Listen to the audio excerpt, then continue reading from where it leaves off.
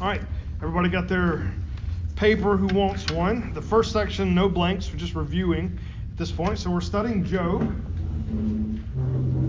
It's been interesting so far. Somebody give me the 10-second rundown of how Job kicks off. What's the scenario? God says, look at my great servant Job. He's a righteous man. So look at this great servant Job. Look at how righteous this guy is. Is there anybody on the earth as righteous as my servant Job? Who's he talking to? Satan. He's talking to Satan. He's inviting Satan to do what? Let's test. Let's test the faithfulness of the servant Job. God gives him permission to test and says you can do anything except what? Well, not yet. That's going to be round two. You can't touch his body. You can do anything else. So he can kill people, just not Job. He can hurt other people's bodies, just not Job's body. And in Job's life, what's he lose?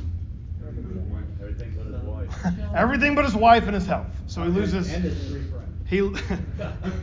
That's true. That is true. He got he got to keep for at this point still 5 things.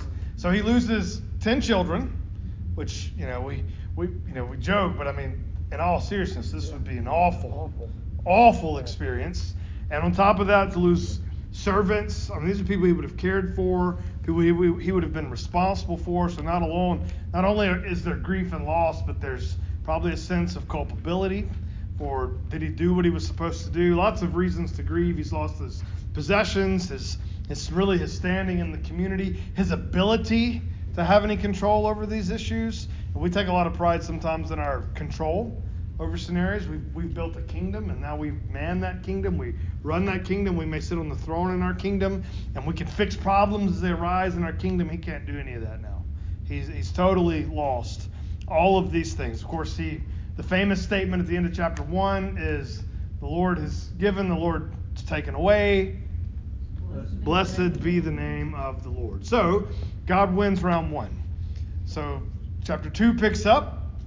Almost exact same scenario. The sons of God come. Satan, where you been? Wandering to and fro. Have you considered my servant Job, who still blesses my name, even though you provoked me against him without cause?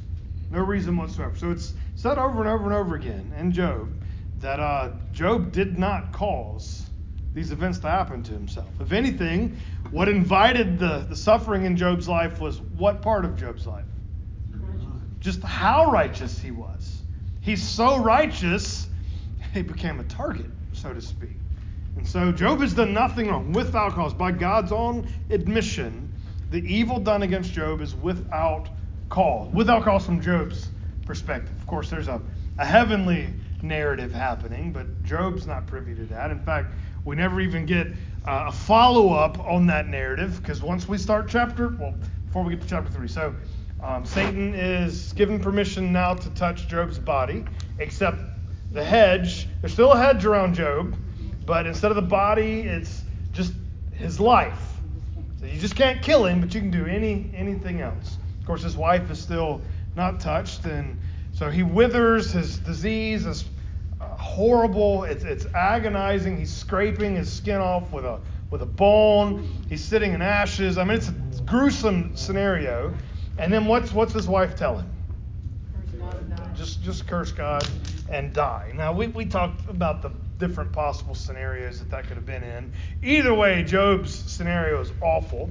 His friends hear about it, and they come and they sit with him silently for a week. And probably weeks have gone by at this point, even before this. So we're several weeks into the narrative. Job's lost everything. He's lost his health. He's alive. His friends are sitting there comforting him. And then we get Job chapter 3. Very significant chapter biblically. And it's where what's Job do in that chapter? You remember? It's his first statement after the long period of silence. He literally, the main idea is he's cursing the day of his birth. And it ends with this sort of, why me? God, why are you doing this to me? I didn't deserve this, which we know to be true. Because we're privy to the story that Job's not privy to, at least not in the beginning. We don't know what Job finds out later. We just know at this point in the story for sure. He doesn't know that, other than he knows his own heart, he knows his own life. He knows he didn't do anything. He's been faithful to Yahweh. He's been faithful to the Lord. And we know for sure, as the outside observer, that this is the case. And then his friends, instead of comforting him with their presence, start to try to comfort him with their words. Of course, the joke is usually they would have remained good comforters if they had remained silent. But they opened their mouths and they began to preach at Job more than comfort Job. What would you tell Job at this moment? What do you think the right answers would be? This sucks.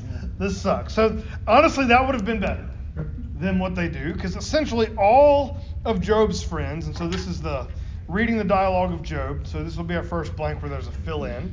All of Job's friends argue that suffering and blessing are always the result of sin and righteousness. Follow that? So, all three friends, was it Eliphaz, Bildad, and Zophar? I think, I'm probably not spelling those right. They really have the same message. They coach it in different terms. They're all using poetry form to say this. And of course, it's probably being narrated that way. I doubt they literally used poetry when they were having the conversation. But in essence, their conversation is the same every time. They're telling Job, your fault. Because, and they're not just condemning Job out of the blue, there is a principle. It's your fault because sin equals wrath. Period. So if there's anything going wrong in your life, guaranteed it is connected to some specific sin in your life. You do something wrong, something bad happens. Hypothetically, you do nothing wrong, what would happen? Only blessing. So if you're righteous, equals blessing. They say that about every way you could fathom. You'll live longer, you'll have more kids. When have the innocent ever perished? If God's good, he's not going to punish good people. All kinds of different ways throughout the book, they make this statement. If you sin, there is wrath. If you do righteousness, there is blessing. Now, I guess it's possible you could have a mixture, because you have some sin and you have some righteousness. Now, remember, the book of Job is not written to give us soteriology. You know that word? Got to use big words at Church of the Square every now and then. Okay? It's an ology, so it's the study of something. We're together on that? This is salvation. So the doctrine of salvation, how would it deal with this statement, sin and righteousness? We'd say this is 100% of everyone. You deserved this, 100% of everyone. Jesus was 100% righteous, and if you believe in him, you get the blessings of salvation 100%. Right? That's how the gospel works through these scenarios. The book of Job is not about that. This is true. This is the gospel. This is the New Testament. This is what Paul preaches. This is what we should be saying all of the time. But that is not what the book of Job is about. The book of Job is about, do you remember the fancy word we used the first week? Theodicy. Which is a defense of God. And it's just asking the question, is God just? Remember, we could answer that question two ways. We can ask that question globally. Is our God good from a cosmic perspective? But the fact of the matter is, it really doesn't matter how you answer the question globally. You only actually care, if you're honest with yourself, about whether or not God feels good to you. And instead of globally, what did we call that? We said locally. You're concerned about a local theodicy, which is exactly where Job ended up in chapter 3, has God done what is right to me? So this is what the book of Job is trying to deal with.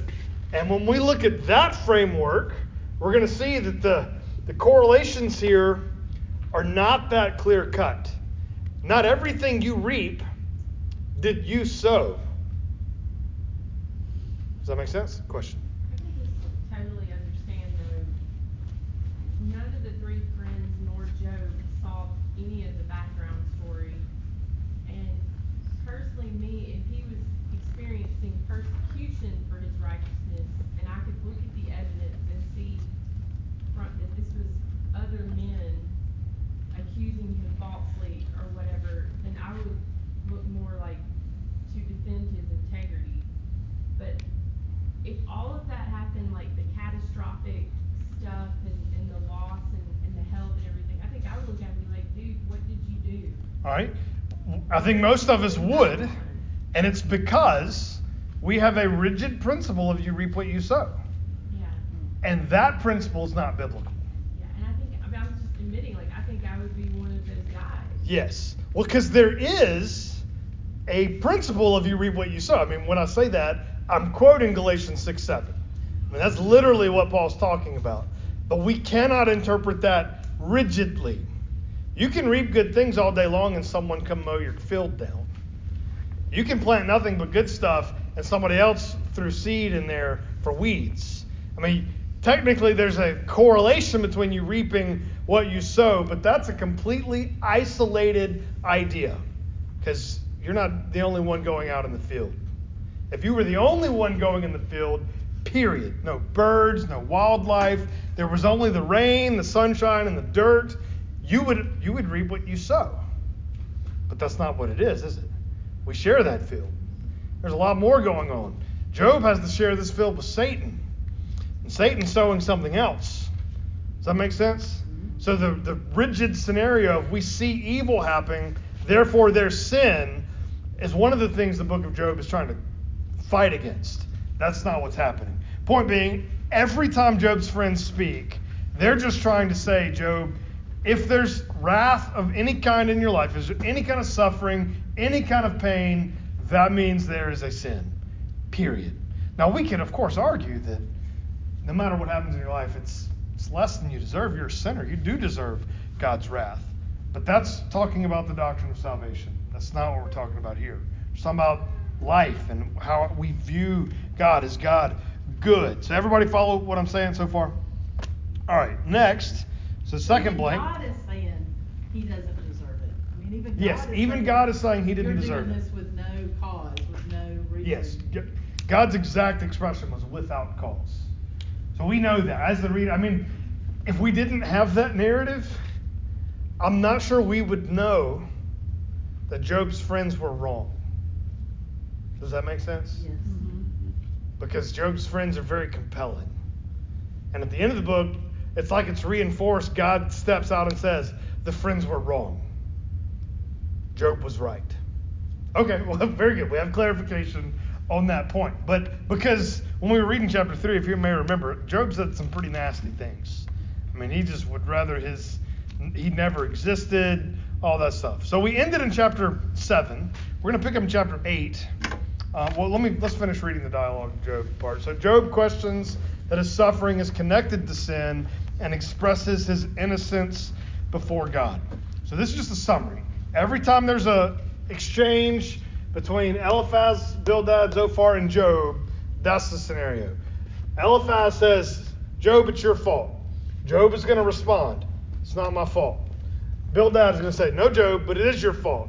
Job will say, it's not my fault. Zophar will, in a new creative way, say, it's definitely your fault. Job will say, you guys are talking too much. It's not my fault. And that's one cycle. Then we repeat that exact cycle 2 more times. And then Job just gets mad and he cuts off in the middle. He doesn't let Zophar go. He actually cuts Bildad off in the middle of his speech. And then he just rants for 6 or 7 chapters. And then Elihu shows up, and it's it just gets more complicated. We're not going to get that far tonight. Hopefully, it's 7 after. The goal was to get to 19, and we haven't started yet. So we'll see what happens. All right, and in the heart of Job's dialogue is, why would God let me suffer? That's really what he's asking. Why would God let me suffer? Did God let him suffer? Let's just be clear on that point. Yes. No question. God let him suffer. Why would God let me suffer? That's the question. So let's dive in chapter 8. So what we're going to do is just look at this in terms of cycles. So the first one we did last week was Eliphaz makes his statement, and then Job responds. And now Bildad is going to make a statement, and then Job is going to respond. So we did this one already, and now we're going to do Bildad picking up in chapter 8. Out with me? And that's just the pattern it follows each time. So let's jump down. Bildad starts 8:1, but let's jump down to verse 6 just to see the heart of what he's saying. If you are pure and upright, surely then he will rouse himself for you and restore your habitation. And though your beginning was small, your latter days will be great. So that's interesting. We won't go there tonight. But that is indeed actually what ends up happening with Job. But on the short term, that's not what's happening. Job's been suffering for weeks. And Bildad's saying, if you were in the right, God wouldn't let this continue. But he did let it continue. Therefore, you're in the wrong. That's all Bildad is saying over the course of that section. Now, chapter 9. Let's see how Job responds. So we're going to emphasize Job's responses more than the guy's statements, because the guy's statements are really just 1,000 different ways to say, Job, it's your fault. So they don't say that much more from this point forward that's interesting. But Job is going to say a lot of interesting stuff and experience a very interesting roller coaster ride of emotions as he goes forward. So let's read how Job answers his friend in chapter 9. Truly, I know that it is so, but how can a man be right before God? How can a man be right before God? Here's the heart of what Job is asking. God is God. Job is a person. If Job has a complaint against God, how exactly would he even file it? You know, if you're in a work scenario and you have a disagreement with an employee, what would you do? File a grievance with someone who has some sort of jurisdiction over the scenario. Well, what if your grievance is with the CEO? Well, maybe you go to the board of trustees, right? Maybe you got some other higher level. You realize at some point, though, if your grievance is with the top of the hierarchy, what can you do about it? So let's say hypothetically, let's say God does wrong you. Let's just say God wronged you. So you're in the right. God is in the wrong. How do you go before God and be right in his presence? And what could he do? He could, nothing ever happened. He could utterly destroy you. He could just make you sound like an idiot, even if you were right. That's the heart of what he's going to say. Look at verse 15. Though I am in the right, I cannot answer him. I must appeal for mercy to my accuser. You hear what he's saying? Like, I'm trying to prove to the judge that the judge did the wrong thing. You hear there's a little bit of hopelessness in his emotion at this point. So let's just say Job's right, and God did do something wrong. Job couldn't even do anything about it. He's God. And what would he say? How could he even convince God if there was something else? So he's kind of frustrated when he's talking about this. But let's jump to the end of the chapter, into verse chapter 9. Let's pick up at verse 32. For he is not a man as I am, that I might answer him, that we should come to trial together. There is no arbiter between us who might lay his hand on us both. Now immediately we read that and we think, well, wait a second. Is there an arbiter between us? Is there a mediator between God and man? Okay, yeah, there is. There definitely is in the New Testament a very clear picture of a mediator, but that's not quite what Job is talking about. Because what's this arbiter supposed to do? Lay a hand on both of us. So the arbiter would have to be what? Above. God. And that doesn't exist. So you can see this kind of frustration building up in Job's mind. In fact, he makes a few statements we don't have time to unpack, like God brings disaster and then he laughs about it. The innocent suffer, and he's look at these innocent little. So, he's really getting frustrated. That was back in verse 23. All right, but going into chapter 10, I want to look at the very end of his complaint. So we're having to skip a lot, but see what he says. Let's pick up in verse 18. So Job chapter 10, verse 18. And this is what he says. Why did you bring me out from the womb?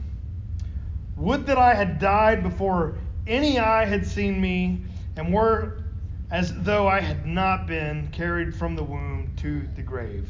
Are not my days few?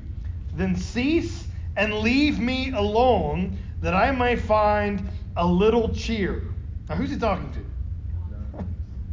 Before I go, and I shall not return. Everybody just said, Job said, I'm going to go to the grave, and I'm not coming back. Now, what's missing from the theology right there? Resurrection. There's no resurrection in that. I think about the significance of that. Is Job teaching us that there's no resurrection? How's it end? It says, I'm going to go to the land of darkness and deep shadow, the land of gloom like thick darkness, like deep shadow without any other, where light is as thick darkness. I think our hymns would sound different if the third verse was about the great thick darkness that we were going to, instead of the light and the hope of resurrection, right? In fact, I don't think we would really get that excited about those lines in the songs. And when we've been in the darkness for 10,000 years, we won't be singing at all because we'll all be dead and be misery. Instead of when we've been there 10,000 years, we're shining as the sun. No less days to sing good praise than when we first began. You see, the resurrection's changed everything, but he's got no view of that at this point. So you see, where's Job's attitude? If all you have is what is right now, would you be satisfied with what you got?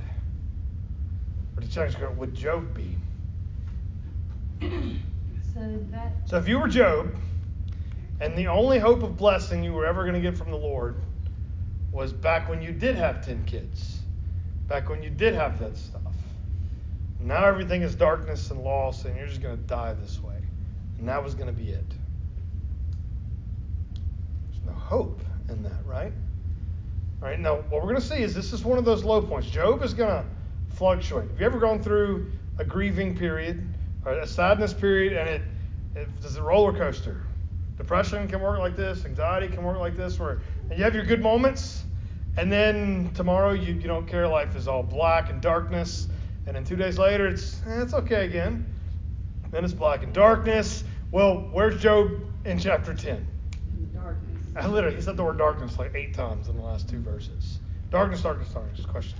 What time period did you say Job was in? Job is patriarchal. Like during Abraham's time? Abraham's time, yes. Pre-Israel conquering Canaan time. But we can't get more specific than that. My question is, how does he know about Jehovah God? Well, so how does Noah know about Jehovah God? Because God's interacting with people outside of it. We have this Melchizedek character show up. We've got Balaam, a prophet of Yahweh, when God's people are coming in to Israel, and he's speaking to the Lord himself. So God's interacting with folks outside of the camp of Israel at points in the Old Testament. That we see that happen. And Job is probably in that case. We don't know that Job is Jewish. He might just be Canaanite. We don't know exactly. Does that make sense? Yeah, I was just trying to think, like if he was a part of that, somewhere in that group of, not in the genealogy, but like right. In the, we know he's not in the genealogy. Right. So.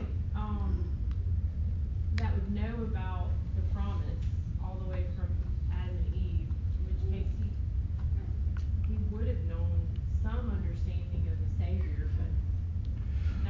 but he's clearly got something. Now, one thing we can't do with Job is create this scenario where here's all the theology that Abraham would have had, and so Job would have had. We don't know everything Abraham had. When Abraham grew up polytheist, and then when God starts talking to him and says, all right, go to the land of Canaan. And he went from paganism to Yahweh. And so we don't even know how thorough Abraham's understanding of stuff is. We just know from Moses's writing, Moses is where we first get systematic theology in the Hebrew world. So we don't know how much Job would have had, other than we know he calls him the Lord. So he's got some of this lingo, but the lingo goes back to Adam and Eve. So it's not impossible that it was around. Does that make sense? I mean, we're getting a gray area. We can't fully. Okay. I wish we could. Do we know, was his understanding of the resurrection, like I know with David, when he claimed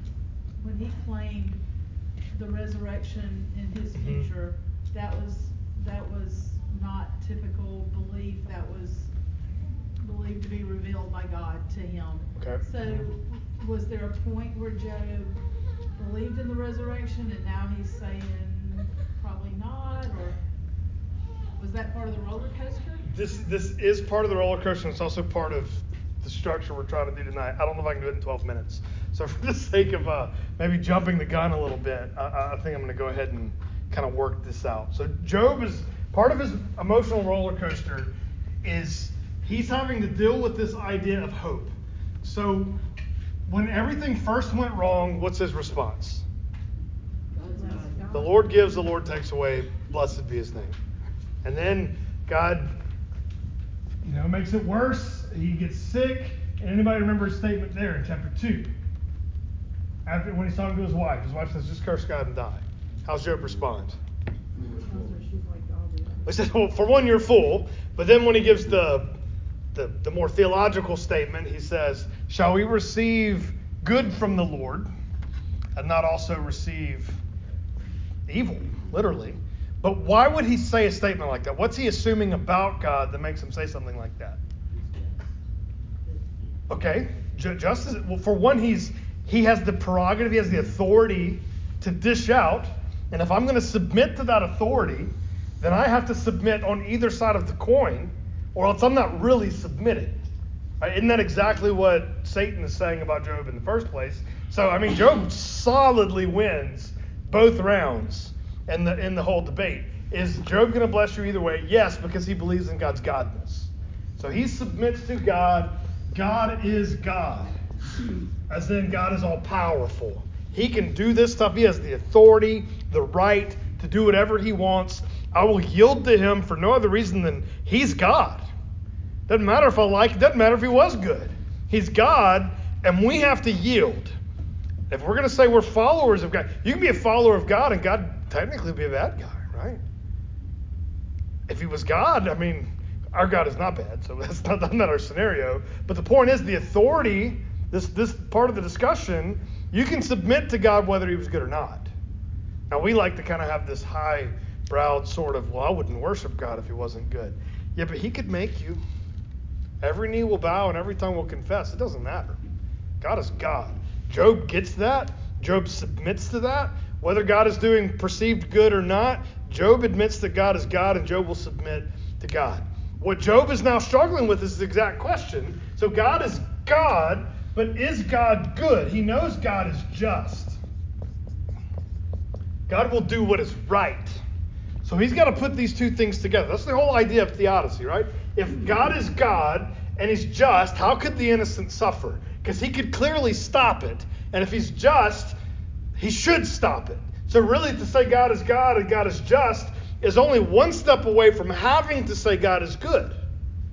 So if he's just, he must then also be good. So Job is wrestling with this. Now what's going to happen, and I wanted to show you this in a more drawn out linear sort of progression. Job is going to make some statements like, though God slay me, I still have hope because he's good. I didn't say because he's just. I still have hope. There's judgment coming. God will right this. In the end, I know my God will right this. Now think about this.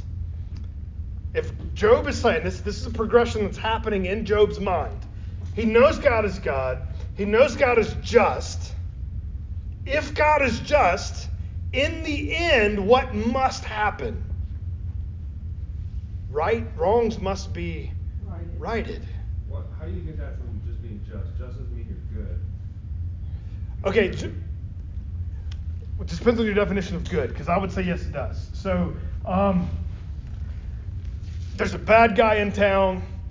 The cowboy rolls in, takes care of the bad guy. Then he's the good guy. Specifically because he removed the evil. See how we're using we're using good in that sense. You follow me at all? Yeah, I'm following you. Okay. I'm just trying to think of an argument. Yeah, we'll work it out later. All right, here's what I'm saying. So just follow Job's logic. He knows God can do anything he wants. He's clearly doing anything he wants.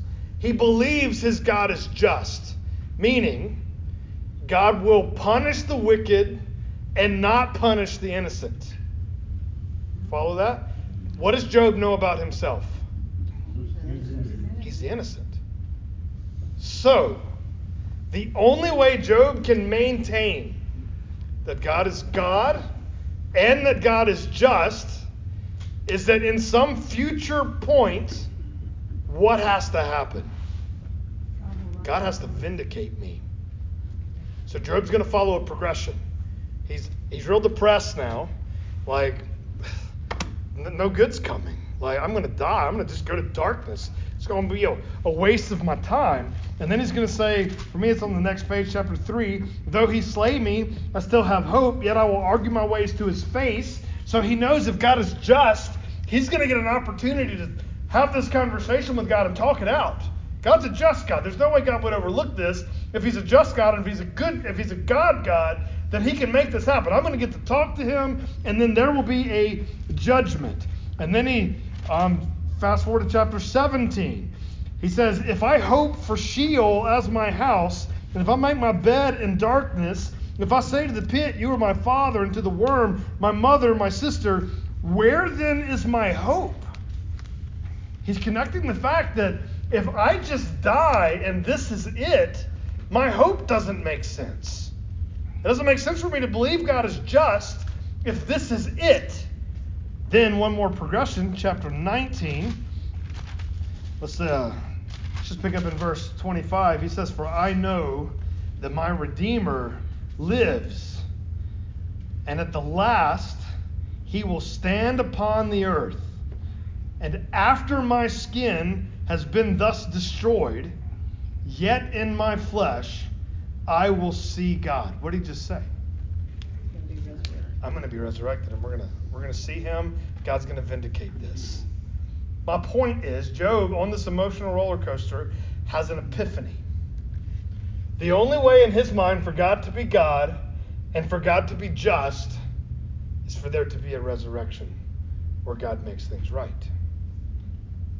Because technically the friends are right in that God's going to do the right thing.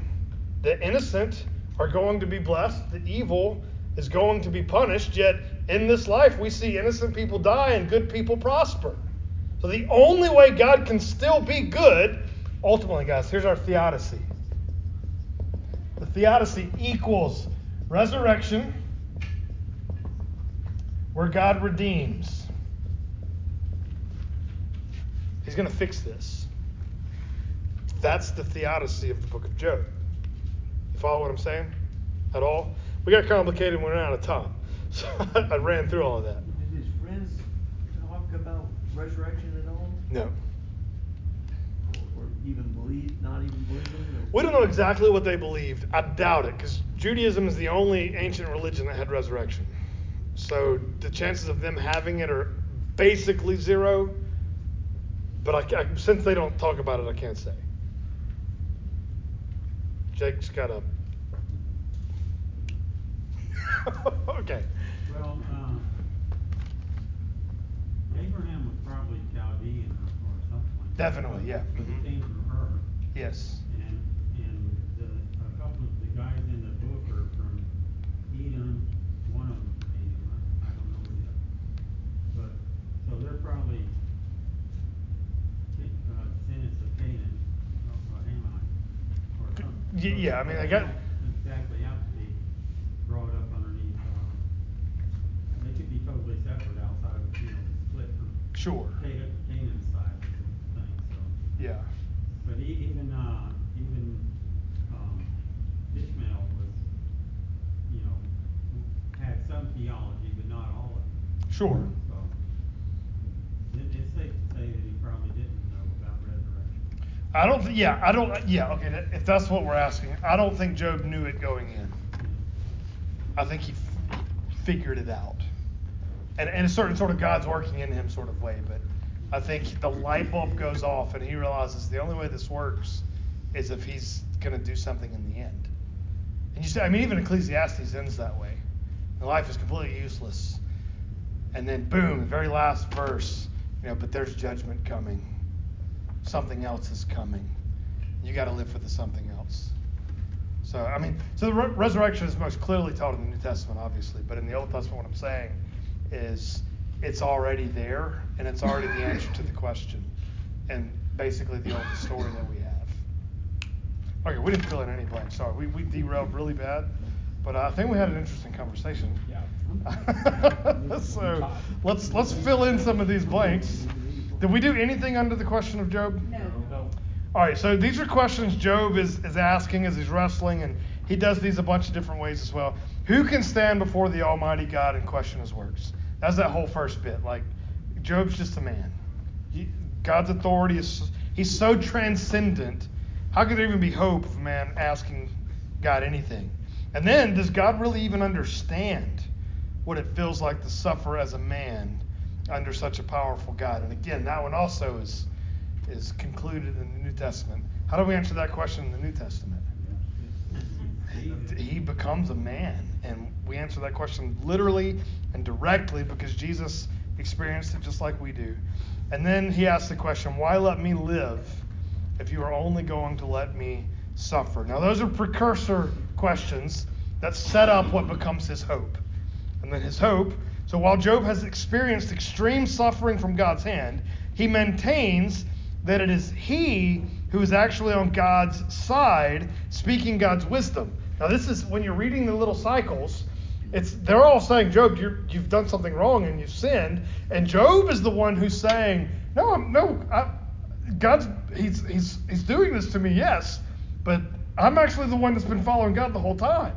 I'm on his team, and I'm receiving the evil from him just like I received the good. Does that make sense? So he's arguing this. At no point did Job ever change religions and give up on God.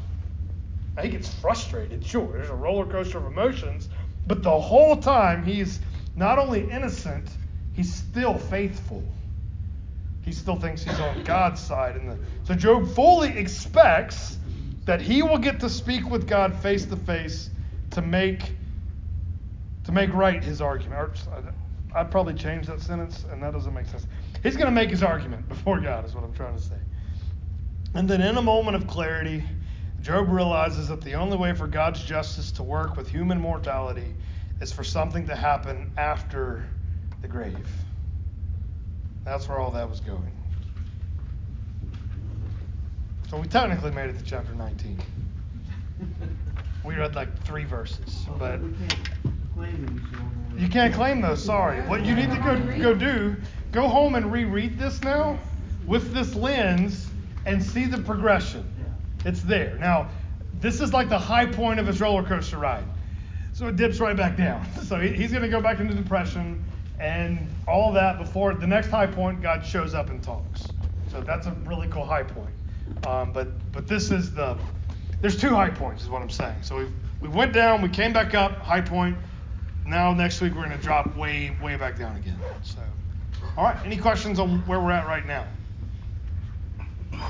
I feel like that was kind of discombobulated. I don't know. I just hope something happened. This is, I don't, it's almost like I feel like I'm back where, like, right when I was saved. It is so convicting because we're hearing it, we're understanding it, I think. And yet, I feel like that all the time. And yet we look at our brothers and sisters and having gone through years of really, really, really tough struggle, what would it have done to have 3 friends that would come up alongside you and say, hey man, just keep pushing through. That's what Jesus meant when he said they'll know you're Christians by your love. Mm-hmm. That's so critical that we embrace those that are going through the hard times and and encouraged to make it through the bad stuff.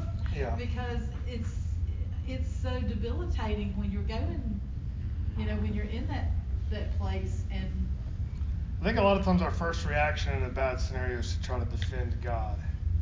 He's good. He can handle this. Just let's comfort the person who's suffering.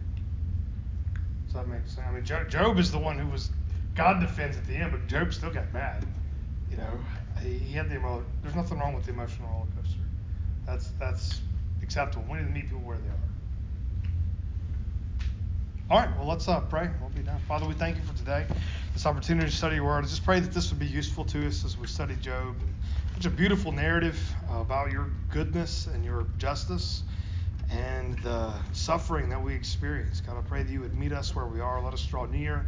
Let us rest in Christ. Let us know the joy of salvation even amidst the suffering that we often experience. God, we know that it's worth it. We know that one day a day is coming where the glory that will be revealed will make all of this seem as nothing. God, we long for that day. We look forward to that day. We want to share the gospel so more people know that day. Encourage us with this, equip us with this, and give us the strength to persevere. We ask this in Christ's name. Amen. All right.